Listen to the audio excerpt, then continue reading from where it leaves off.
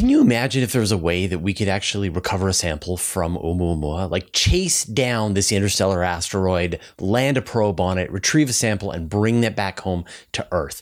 And this was a NIAC grant phase 1 concept that I brought about a year ago to your attention. And I had a really fascinating conversation with Dr. Christopher Morrison.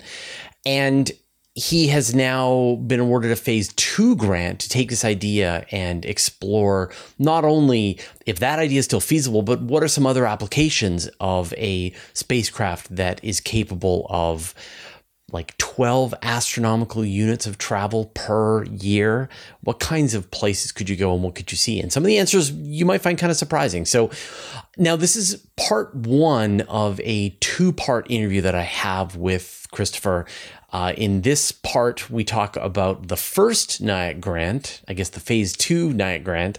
And then in part 2, we talk about a completely different NIAC grant that Christopher and his team have been awarded from NASA, which is, we'll get into that with part 2. So enjoy part 1. Well, hi, Chris. It's good to see you again. Yeah, it's great to see you again for the second time. I'm excited to chat. Yeah. Yeah, well, this is funny because I've been interviewing all of the people who've received NIAC grants, and I've done, I guess, such a comprehensive job at this point that now I'm getting a chance to talk to the people when they hit phase 2 and in some cases phase 3 and sort of see how the evolution of the plan has changed from the initial we've got a crazy idea that just might work to we've done a bunch of thinking and have more conclusions to bring. So let's start. And this interview is going to be a little different because we've got 2 NIAC grants that you're associated with. And so we're going to cover both of them in this one interview. So I guess let's start with the phase 2 grant, which is entitled The NICS Mission to Observe the Universe from Deep Space, enabled by Ember Core, a high specific power radioisotope electric propulsion system. And I interviewed you more than a year ago about the first iteration of this. So I guess catch people up to speed on what is the NICS mission. Yeah, I'll start with the phase 1 and then evolve into how it turned into the NICS mission, which is, despite having a different name, it actually is a continuation from the phase 1. So the original mission was to intercept an extrasolar object. And these objects, they come from outside the solar system, and they actually come into the inner solar system, relatively close to Earth, in the Mars, Jupiter kind of area. And we saw Oumuamua as it was leaving the solar system after it had come very close to Earth. And the challenge with these objects is speed. It's not distance. They're quite close. It's speed. So unlike, let's say, a mission to the gravitational lens at 500 AU, you're only trying to travel a couple AU, and the mission is move quick, catch up with it, and then come back. And the key technology here is a radioisotope that NASA looked over, they looked at it and passed it over in the past. And the reason is it has a short half-life. A radioisotope contains about 1 million times the energy density of traditional chemical systems. So all of this energy is stored in these atoms, and the half-life determines how quickly that energy is released. So the innovation in the first NIAC was, hey, if we use a shorter half-life radioisotope, we can actually get a power density, the amount of energy per unit time, that is much, much greater than traditional plutonium. So for missions where you don't need a long duration, where you're only looking at, instead of decades, such as the missions to the Voyagers that are outside the solar system, if you only are looking at a few years or maybe 1 decade, you can have a much higher performing system because you've looked at these other isotopes. So the phase 1 focused on this particular Oumuamua intercept and sample return, and it came back with, hey, this works pretty well, especially if you have a small payload. If your payload, we looked at a 20 kilogram payload, which was about the size of the Hayabusa 2 return system that that actually recently we've gotten results from, and it was a really cool mission. And one of the things that was also missing from the phase one was the scientists. This was kind of me as a technologist going out there and saying, this is a really cool thing. And I think I can't imagine something cooler than going out and finding an extrasolar object and bringing something back. I don't know what science we're going to do. I don't know what mass spectroscopy or isotope ratios we look at and solar system formation. Those are all questions for scientists. So moving on to the next phase, this phase two, it's a continuation because it still uses the concept of fast, short missions using this high specific power radioisotope. And there's a few additional innovations. In the previous one, a lot of it was focused on spacecraft design because you have something that emits radiation. And in the NASA plutonium-238 systems, that radiation is in the form of an alpha particle, and alpha particles don't travel very far.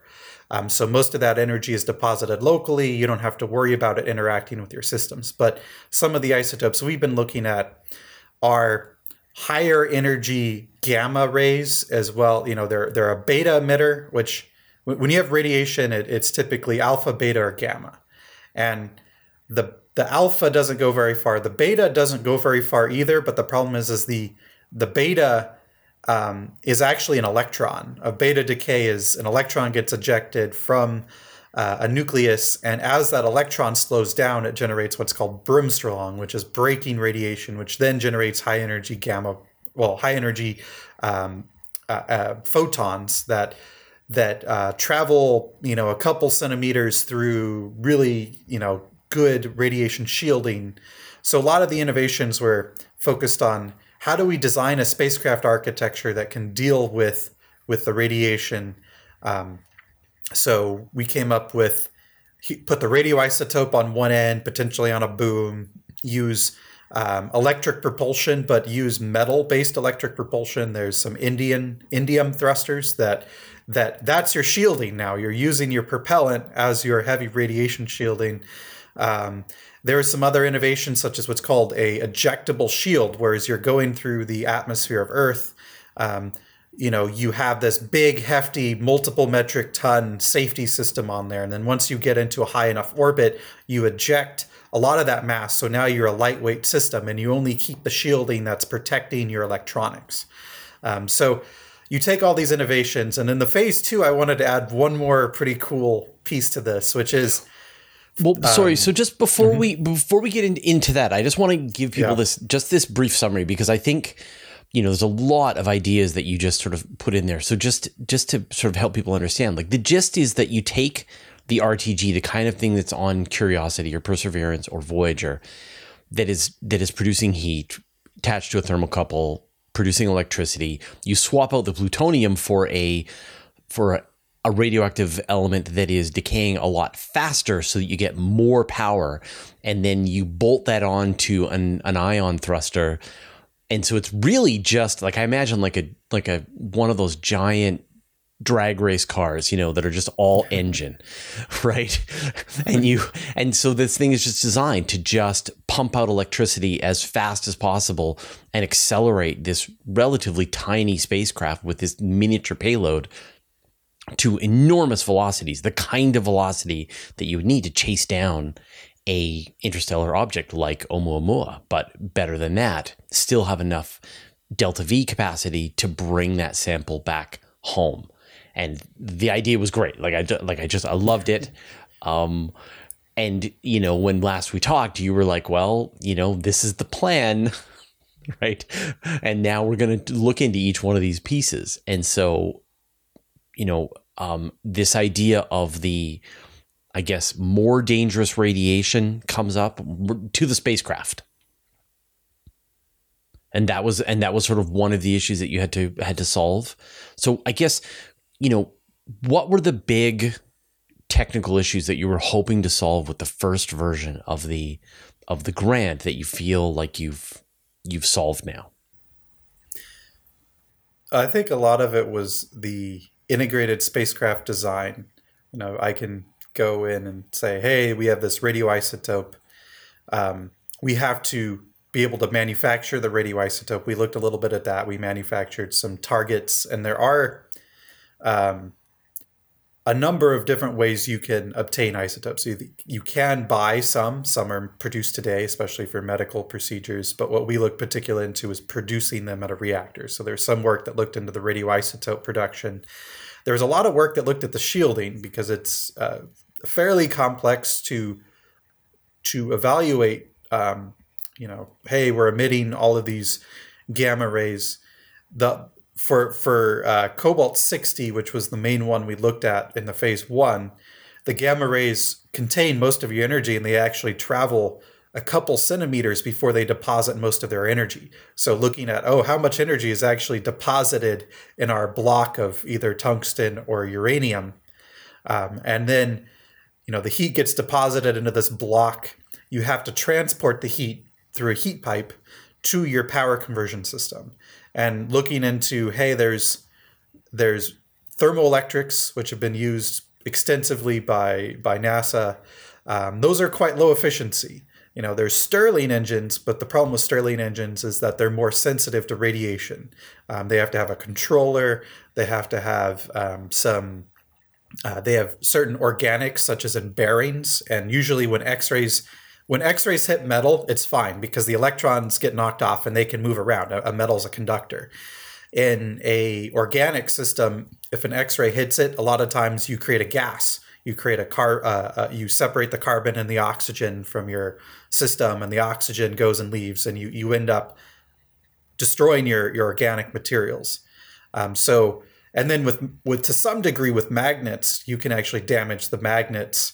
And especially with circuit boards such as silicon, you can have things that were designed to be insulators where the electrons are supposed to be trapped. And you're knocking electrons out of them, and you're doing what's called a charge buildup, where the thing becomes more and more positively charged. So, looking at, okay, I've got the heat to my power conversion device. I have to find a power conversion device that can withstand the radiation that's hitting it. And when you're dealing with electric propulsion, a big deal is high voltage. You need high voltage to accelerate your electric propulsion propellant, typically, or sometimes a magnetic field. But you typically need kilovolts of electricity. And one of the most challenging pieces is when you have these high kilovolt materials, if they get hit by radiation, they break down. You knock an electron off, and that electron is accelerated over the voltage potential, and then it just damages and destroys your whole power conversion system. So to make this all work, there were a number of tricks that I mentioned a little bit earlier, but one of them was using your propellant as shielding. So over the bulk of the mission, you have hundreds of kilograms of propellant, and that works really well for the first large part of the mission. And then as you start to use up your propellant, it becomes a challenge. Another one was a boom. The further you put something away, the less radiation you get. So all of these pieces, they're all connected. You can't just go off in a corner and say, I've invented this magical power source and it works. It's, hey, how does that impact the spacecraft? How does the spacecraft have to change in design? You're not going to put this on a CubeSat. You're going to have something that looks very different than a CubeSat. And we ended up with a nice innovation was that the propellant tanks of liquid metal don't need to be high pressure. Liquid metal can be stored at low pressure in very, let's say, like torpedo looking tanks. They're very long, have a long aspect ratio. And that's really beneficial because you can have all this material in a really long object that's skinny and put your sensitive components behind it. And unlike xenon's pressure, you got to have a big circular tank. And if you use a big circular tank, it's not very good at being long aspect ratio and shielding things. And there are a lot of these. Another one is temperature. As you're traveling through space, your isotope is decaying. So if your mission is 10 years long, but your half-life is only 5 years, your end of life power is only going to be 25% of what it was at beginning of life. So one of the things we proposed is ejecting heat pipes as you travel. So as your spacecraft decreases as the radioisotope loses power, you start off with 10 heat pipes and you have a system that ejects those kind of components along with the radiator in a certain way that you keep your temperature the same. And another one is we focus mostly on solid state. We looked a little bit at Stirling's, but there are some really nice high temperature thermoelectrics out there. Usually a thermoelectric is not high temperature. On Earth, we use them for low temperature waste heat. But JPL, as well as the silicon germanium traditional radioisotope, actually work pretty well at high temperatures. But there's a little bit of a efficiency factor that, hey, I can get this thing that it's low efficiency, but it's really high temperature and radiation tolerant. Versus you look at a Stirling engine and you say, oh, well, it's highly efficient, but it's not radiation tolerant, and you can't quite use it as high of a temperature, which radiators are a big deal. If you would reject any Carnot cycle or any thermodynamic cycle, you always have waste heat. And your radiator has to be a certain size to reject that waste heat for a certain temperature. And if you go from, let's say, room temperature heat rejection to, in an absolute scale, we're at about 300 Kelvin. If you go up to 600 Kelvin heat rejection, or 300 degrees, or something like 300 degrees C, you get 16 times more efficient heat rejection per unit area because it's T to the fourth on that. So all of these pieces have to be put together in an integrated model, and feasibility is shown by combining them. And that's kind of where the phase 1 NIAC, the initial kind of focus was on proving out the viability of a lot of these techniques. But the limitation is there's only so much money and so much time. So we went down a lot of these paths, but I'd say the phase 2 is really going to enable us to create a more integrated model that is, I'll talk when we transition to phase 2, probably here in a second. I'll tell you about how it's building upon the phase 1 in that way. So I'm kind of envisioning in my mind, and I'm still kind of going back to this drag race vehicle, but has a fairly long boom with multiple fuel tanks clustered around the RTG in the back, and it is somehow connected to a electric engine that's trying to keep as far away from the RTG as possible. And then you've also got your instruments, your scientific instruments, and some 20 kilogram payload, again, as far away from possible. So is it going to be this sort of very long boom, almost like a flying crane? I'm kind of imagining something that's very long with all the parts and pieces kept far away from each other as much as possible, and yet still has, can balance its thrust down the center line of the vehicle. Yeah, we've likened it sometimes to a dumbbell, because we've got this heavy object on one end, which is the radioisotope and shielding. I didn't mention this earlier, but the shadow shield is what that term means when you only shadow a part. You're not shielding the whole thing, you're shadowing a part. So it's heavy over here, and then you have your boom, and then you've got your fuel tanks along your boom, and then you've got your spacecraft and the other pieces. And so it does end up being a large aspect ratio spacecraft, and we've got a couple of renditions of it on the website. One of them actually doesn't look like a large aspect ratio, but that was where we have these the several tanks. There was another concept where it was a much longer aspect ratio, and I think we right where the phase 1 ended is right as we acquired some software to help us do CAD modeling to radiation. It's actually, we have these really old nuclear codes that were written, literally they're the first thing written in Fortran, and they're still kind of the state of the art.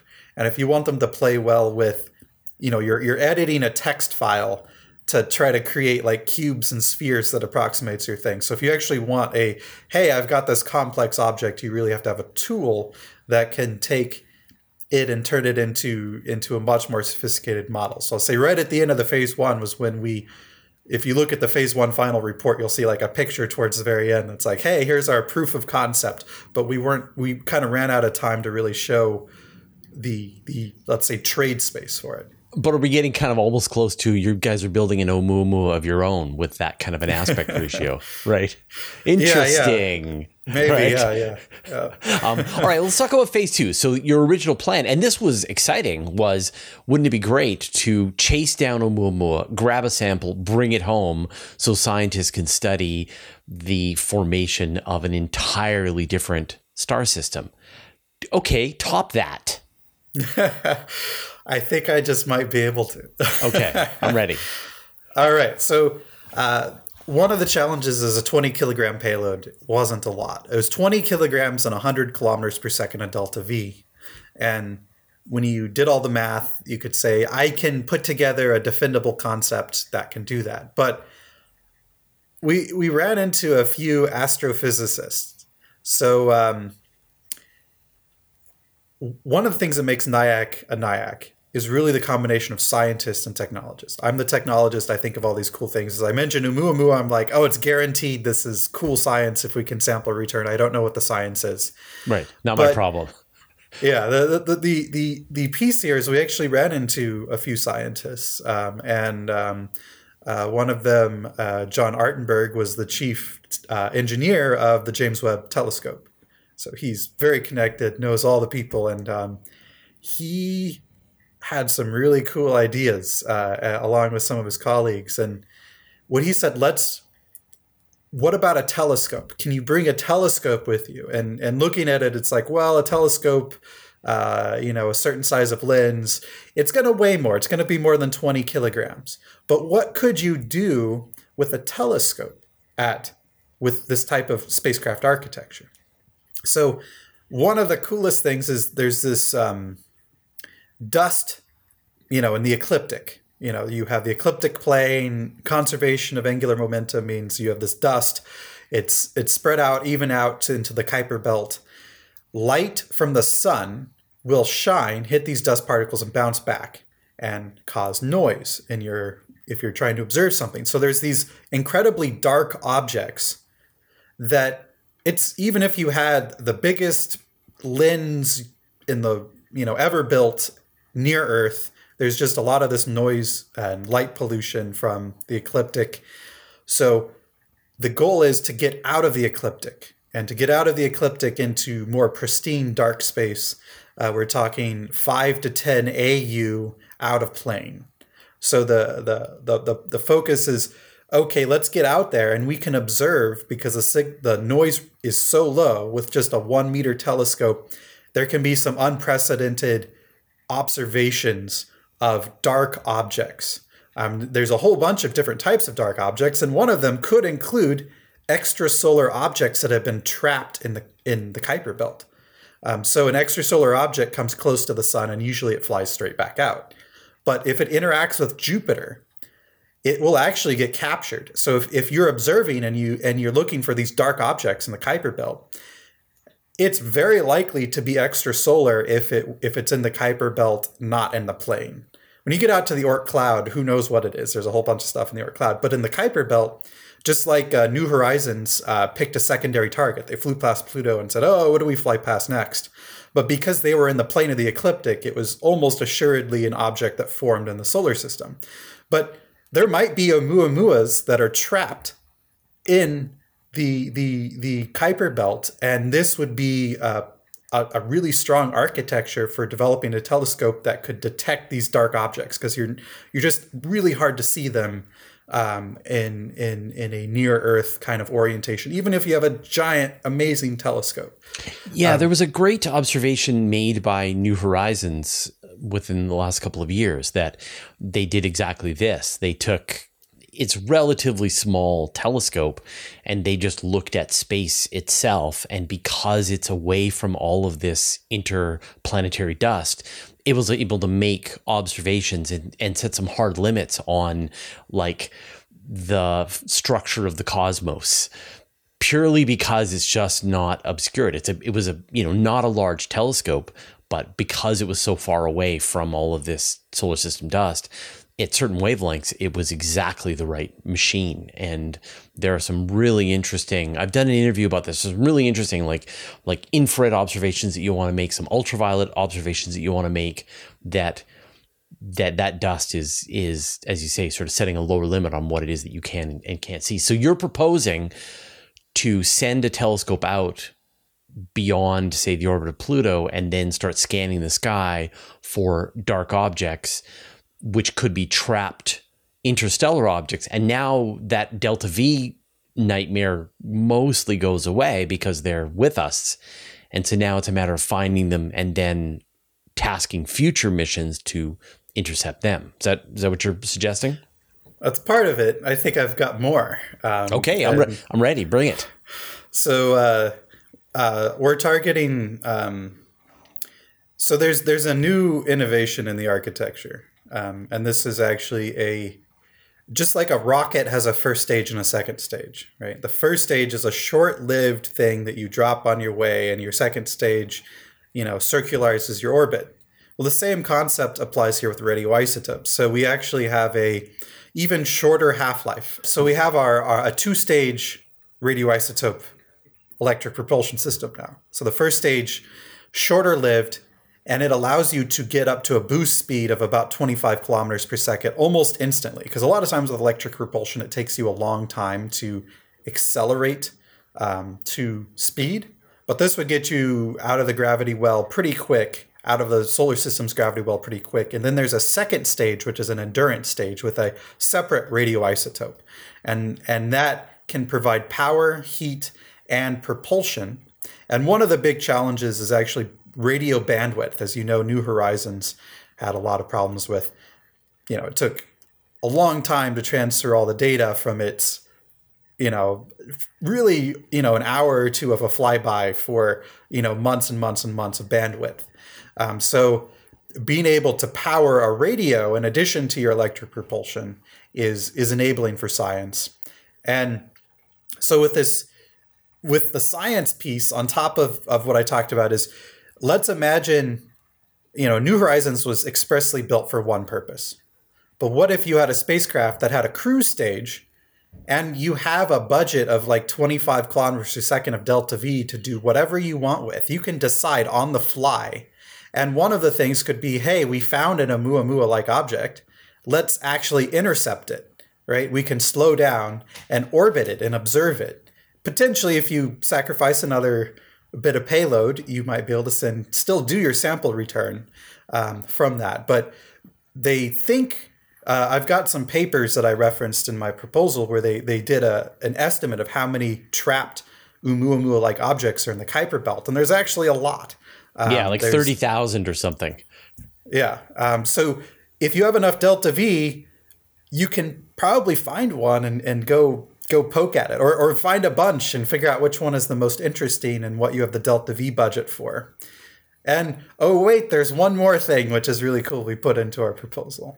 So I know you've talked about gravitational microlensing on your program, and you've probably talked about parallax as well, measuring distances. And there's actually a way to combine gravitational microlensing, that's the effect where light bends in a strong gravity field. So if you observe, you can actually see behind an object or around an object, and you can infer certain things like mass from that object. But there are a lot of interesting objects that if you take a measurement from Earth and you take a measurement from several 10 AU, and you look at the gravitational microlensing, you can actually tell a lot more about the mass to much greater precision. And you're taking measurements along the way. And it can also, there's a whole bunch of objects, like, let's say, stellar mass, specifically black holes. So smallish black holes that we actually don't know a lot about. We don't know kind of exactly how many mass, like, they're kind of rare objects out there. We've only found a couple of them. And it would be really interesting to figure out, hey, what actually is the mass of these small black holes? Because we haven't been able to find a way to measure them separately. So gravitational microlensing parallax, a little bit of a mouthful to say, but that was actually the next, and kind of the, there's still more science you can do, but this proposal, what it does is the way we've proposed it is, hey, we have a science team composed of a couple strong scientists, including, as I mentioned, John Ehrenberg from the James Webb Telescope. And we have our technology team that's looking at the power source in the spacecraft. And what we're actually providing isn't just a single design, but a system design. Hey, you could have a larger payload, or you could have more power, or you could do this. Scientists, go work your magic, go figure out what is possible. Don't let me drive your mission for you as the technology. I'm going to tell you all about what my technology can do with these system and integrated models. And I want you to come up with interesting, new, cool science. And, there might even be more things that can be done that we haven't even thought of yet on the fly for the science piece. Well, I mean, you've got to be familiar with the Solar Gravitational Lens Telescope concept from Dr. Slavik Turyshev, another NIAC awardee. I think he's passed all the way through all three phases at this point. And he's looking for a 1 meter telescope deployed out to the solar gravitational lens between 500 and 1000 AU. If you can do that, then he figures you can get a 1 megapixel image of an extrasolar planet. So, yeah, I'll pull up my calculator here, but I'll show you. There's a direct, when I talk about 100 kilometers per second, that's a certain number of AU per year, right? So that's about 21 AU per year. And what I will say is to get much over 100 kilometers per second is still pretty hard. So the solar gravitational lens at something like 600 AU, or so it starts to kick in about about 550. So it's still, the challenge on that one is distance. So a lot of the things that I'm looking at because of the shorter half-life would actually run out of power-ish, but they would be able to give you that delta V boost to get out there. So that's kind of where it would still be useful for that type of mission. But I think traveling at 21 AU per year would take you 5 years per 100, take you about 25 years to get out there. I think that's about the time frame that they're hoping for. And, at this point it's been fusion rockets. And then the big idea right now is solar sails, where you do an Oberth maneuver going past the sun. And so you just drop down with a solar sail and then go really close to the sun. And then hopefully that gives you a gigantic kick. But it sounds like it's just in the realm of what they would be looking for as well. So, I don't know, talk to Dr. Turyshev, and I'm sure he'll have a lot of ideas for you as well. One of them that I did think on that was it actually takes a lot of delta V to drop into the sun. If you can, the Earth is traveling around the sun at 30 kilometers per second. And, so I was like, well, why don't we have a radioisotope propulsion system or it could be solar. You're close enough to the sun, you could use solar too. But, to kill that initial delta V. So that was kind of my take on how it could be beneficial. Or 25 years is right on the border of where we could look at slowing down. But I was asking the question, is it any use to slow down? No. And a lot of people told me no. No. Don't bother slowing down. We actually want to be traveling, and it can give us some interesting things. So I initially misunderstood the concept because I thought you wanted to be stationary, because my thought is that you wanted to focus on a planet. But some people have said, oh, well, you can still travel at a high speed in a straight line and get the resolution you want. Once you hit the lens, then as long as you are able to stay in the cone, the ever sort of decreasing cone, you can stay in that lens forever. Like, go for light years if you want, and you're still providing value as a telescope. But there is another idea where you would fly out to almost the very edge, into the Kuiper belt, where your sideways velocity around the sun is almost zero. And then if you can hover, then you can kind of maintain position at a certain point above the sun. You've got very little gravity trying to pull you back down. You've also got very little sideways velocity. But I do think, if you sort of showed the math to any number of astronomers, it goes like, is this interesting to you? They'll be like, yes, please. Yeah, I've got ideas. Have a seat. Let's talk about this. So you're just going to provide this gigantic engine. So what is the deliverable for phase 2 then? What are you hoping to accomplish with this round of development of the technology? Yeah, so I mentioned the integrated system model, that I have in my mind a graph that shows, let's say, payload mass versus delta V, and a bunch of X's over in one spot that says, oh, these are some really cool science missions here, and a bunch of X's on another spot that says these are some cool science missions here. You're able to click on one of them and look at, hey, this is the spacecraft design that would be able to achieve that. And you would look at one stage where here's what we could achieve assuming some aggressive assumptions, but another one is, what's a stepping stone? How do we get there? So hopefully there's some maybe slightly lower performing missions, or easier to do, whether they be lower power or less radioisotope.